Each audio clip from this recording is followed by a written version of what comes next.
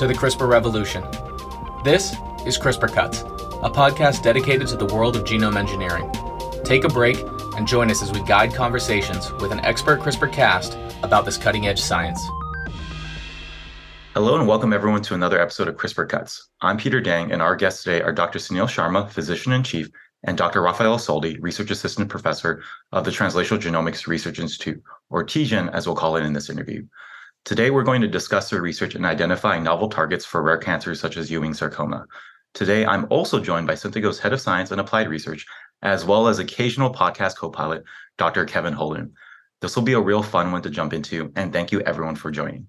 All right. Thanks, Peter, for the introduction. I guess first, Raffaella and Sunil, can you tell us a little bit about yourselves and how you first came to be TGen? Maybe Raffaella, do you want to start? Okay, so I started working with Dr. Sharma in 2011 when we were at the Huntsman Cancer Institute, and it was where I first got a taste of the translational medicine and drug discovery, which is what our lab focus on. And I worked with him until 2015, and then I went for 3 years to work for his new small biotechs in Texas, where I helped to put two of the drugs that we developed at the Huntsman Cancer Institute in clinical trials. And then when the IND for both the drugs were accepted, I went back to work for him. In the meantime, Dr. Sharma moved to TGen, and now I'm here in his lab working on still drug discovery a little bit, but more focus on immunology and immunotherapy. Dr. Sharma, you want to go? Hi, thanks for inviting Raffaella and myself. Great to talk to you again, Kevin, as well as Peter. I'm a medical oncologist or a cancer doctor. I have a long effort in developing novel therapeutics for various kinds of cancers. And as Raffaella mentioned, we were previously at Huntsman Cancer Institute in Salt Lake City, where we primarily focused on small molecule drug discovery. And we put several of our candidates, clinical candidates into clinic. And currently we are at TGen, which is in Phoenix, Arizona. And we're continuing similar efforts. And in addition, do more of immunotherapeutics and cell therapy as well. So that's kind of our background. That's great. Thank you. And maybe, Sunil, can you tell us a little bit about TGen, the Institute, its mission, and its associations? TGen has been here for about 20 years in Phoenix. It was started by Jeff Trend, who's a very well-known geneticist out of the NIH, and worked with on the Human Genome Project with Francis Collins. And then eventually he's a native Arizonan, so he moved back to Arizona, and the state of Arizona and other institutes at the other entities in Arizona at that time recognized that there would be great value in creating an institute that would focus on, genomics, precision medicine. And we joined TGen about 6 years ago.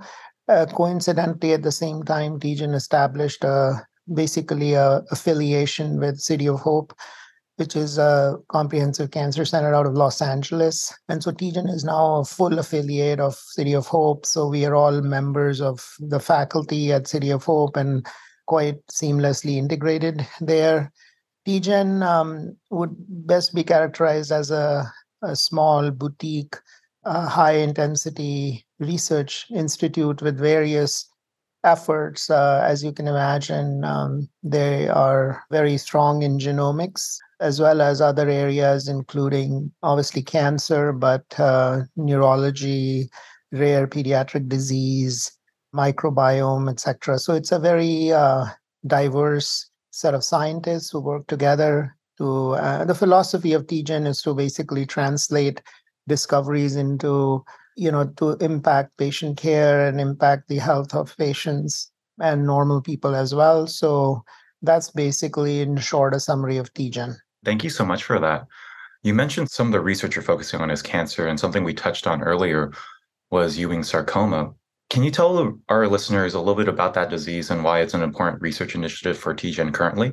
Actually, our work on Ewing sarcoma started when we were back in Huntsman Cancer Institute. It's a rare pediatric malignancy, bone tumor. And generally, at that time, we were developing this therapeutic that has since gone into the clinic, like I mentioned, which was a lysine-specific demethylase 1 or LSD1 inhibitor, which is an epigenetic target.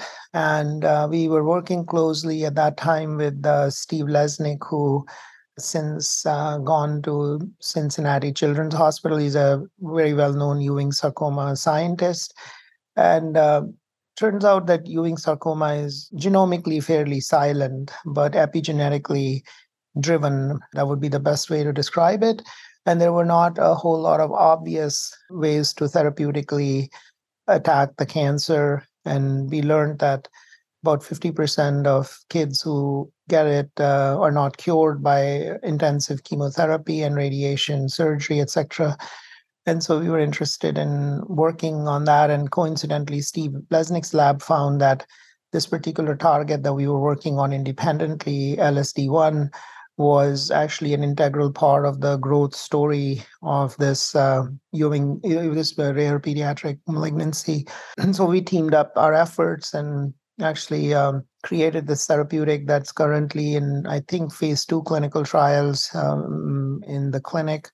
And, like we all know, in general, rare diseases or rare cancers are often overlooked for therapies, and specifically rare pediatric malignancies are really overlooked because a lot of drug development in kids with cancer only occurs after the medications or therapeutics have been approved in adults.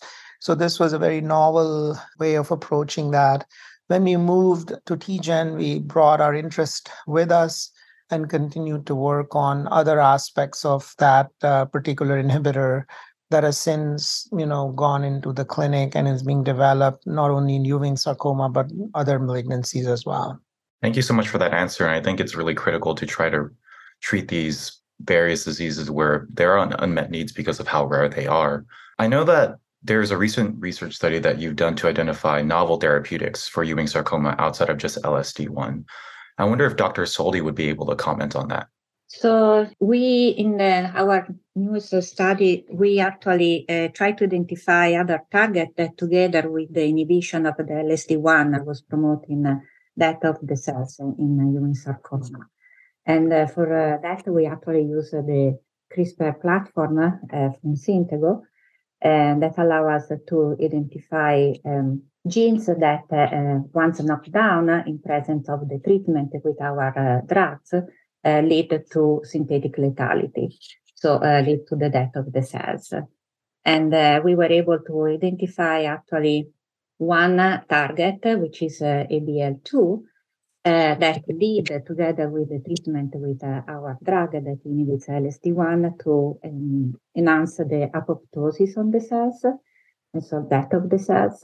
And so we are now in process to writing and submit the paper. Can you tell us a little bit about, Raffaella, what has really been the impact of using a technology like CRISPR in your research, particularly for methods like synthetic lethality, or maybe the field of cancer drug discovery in general? Well, actually, we found that this platform very, very useful, not only to identify targets that can help to enhance the cytotoxicity of the drugs that we are working on, but also to identify new targets for the disease that we actually don't have any drugs for. For instance, previously, we actually performed a study on the SCUT, the small cell carcinoma of the ovary, hypocalcemic type, and to identify targets that can be druggable or that can, for which we can develop drugs that lead to the death of the cells. And we actually were able to identify 2 of them. And again, we are actually in the process to write a paper that will be soon submitted. We found that this platform very, very useful for a couple of reasons, honestly. One is that allow array kind of a screening So it's not a mix of a pool of genes and then a sequencing is just one gene at a time. And so that is faster. And the other reason that we really like the Syntago platform is because until now, we always got at least 80% knockdown, so very high yield. And so that will help, that definitely help our research. And I would guess, has there been any challenges in utilizing CRISPR in your research? And I guess as a follow-up question, how do you still utilize other orthogonal technologies like siRNA in your work? The major challenge was mostly at the beginning when we were optimizing the array screening by using this platform and, to identify the best restriction factor and control to avoid possible false positive or false negative. But once they were in place, actually everything went relatively fast.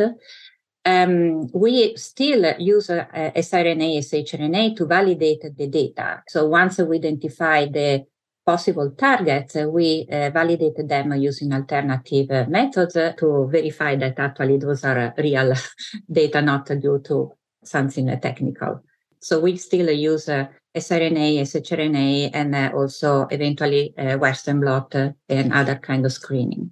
You mentioned earlier that utilizing array libraries is a way to identify various putative targets to move forward with. And you also mentioned target validation, utilizing these other orthogonal approaches to then further validate them. But it's interesting because I think oftentimes in many of these screening libraries, you can identify hundreds, if not thousands of targets.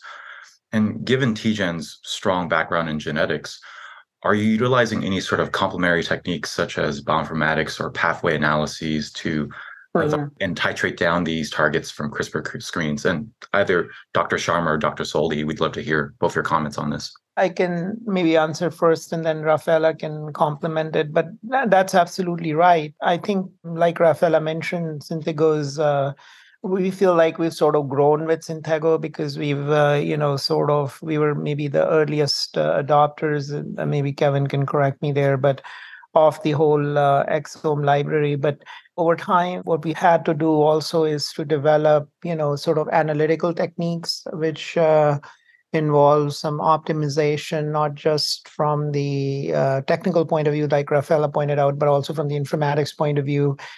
Develop some algorithms to basically narrow down putative targets, identify essentially what we consider are, for us, what are, for instance, cutoffs that we could essentially measure, to narrow down, like you said, thousands of hits. The other thing is we also want to make sure that, we get some pathway type analytical abilities. So we've actually been working with the bioinformatics groups here at TGen, specifically Dr. Nicholas Short's group, to sort of optimize some of these bioinformatic methods. Raffaella? Yes, now for instance, for the LSD1 and ABL2 study, we utilize the ingenuity pathways to find the correlation between the two pathways, the LSD1 and the ABL2. So this was another form of validation that what we found actually made sense. Yeah, one of the things I wanted to also say is that it's very important to optimize the experimental setup.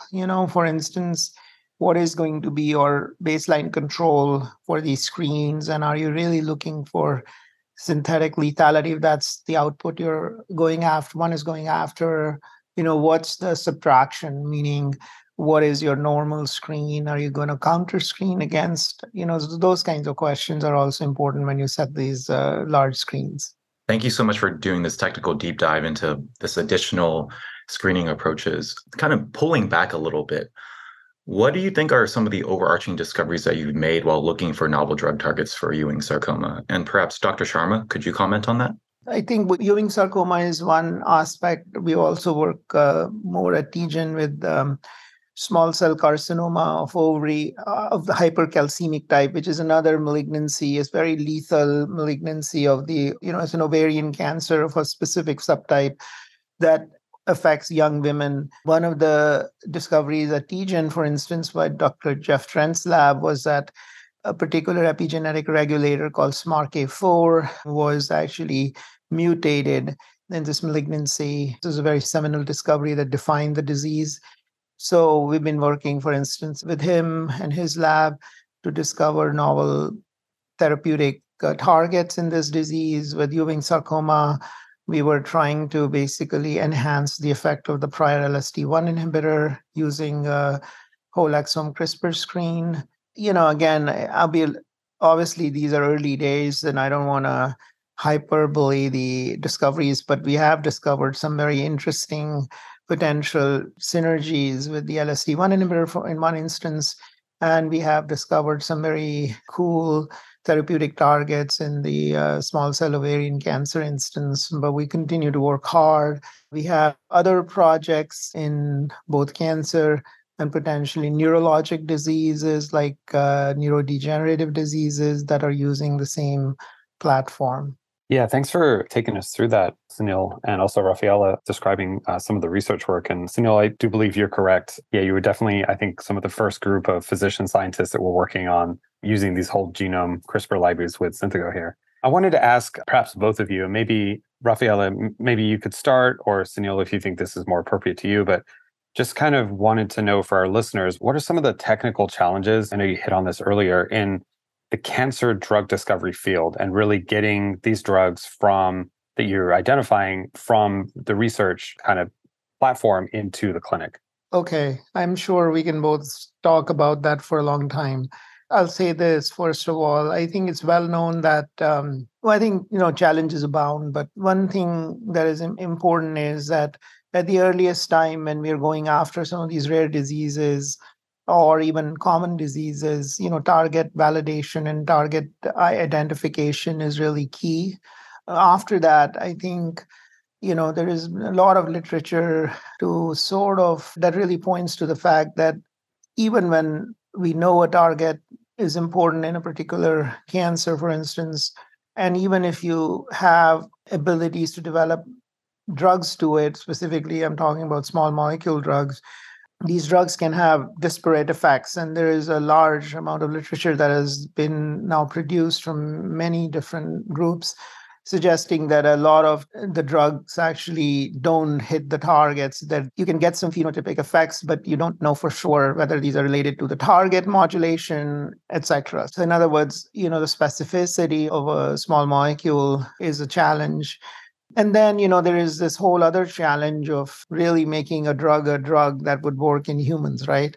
So, we can have a certain drug that we think works in vitro or even in animals, but is it really optimized to work in humans? And that brings its own set of challenges. And finally, even after you do all that, does it even, you take it through this, what we call the valley of death, for which, there's very little scientific funding. Even if you put it into patients, you still don't know whether it'll work or not for other reasons. So there are lots of challenges. Raffaella has, we've developed a bunch of these drugs and thankfully put them into the clinic. And Raffaella has been at several of those efforts. So maybe I'll turn it over to Rafi. No, you covered very well everything. I think there are other challenges that it takes a long time to actually develop the drugs. And there are several limitations, like Dr. Sharma was mentioning, including the diversity. And we target one particular protein or enzyme, etc. But then in the tumor, there are other things that are working on, and so that may affect the functionality and efficacy of the drugs. And so there are several challenges that we had to focus on when we develop the drugs. Thank you so much for those insightful comments. This is more of a broader question, but you discussed many of the technical challenges that come within this field. But taking a step back, are there trends such as novel therapeutics or disease initiatives or new technologies within the cancer field that both of you are very excited about and think that our listeners should keep an eye out for? Sure. I mean, I think, there are many things that are coming. One of the things that is quite important is sort of the role of artificial intelligence in drug discovery. I think it probably is a very big field and certainly encompasses various stages of that. I think the CRISPR platform is a really big step forward for us, specifically because we're interested in non-obvious target and really want to do some work in a small way to help patients who are otherwise overlooked because of a variety of different issues, including, like I said, non-obviousness of the targets and then suboptimal models, etc. And I think immunology is a very big field, as we all know, and is increasing in importance. So we're also very much interested in certain aspects of immunology and cell therapeutics that we're trying to utilize technologies such as CRISPR and other kinds of proteomic technologies to advance the field in our small way. Raffaella?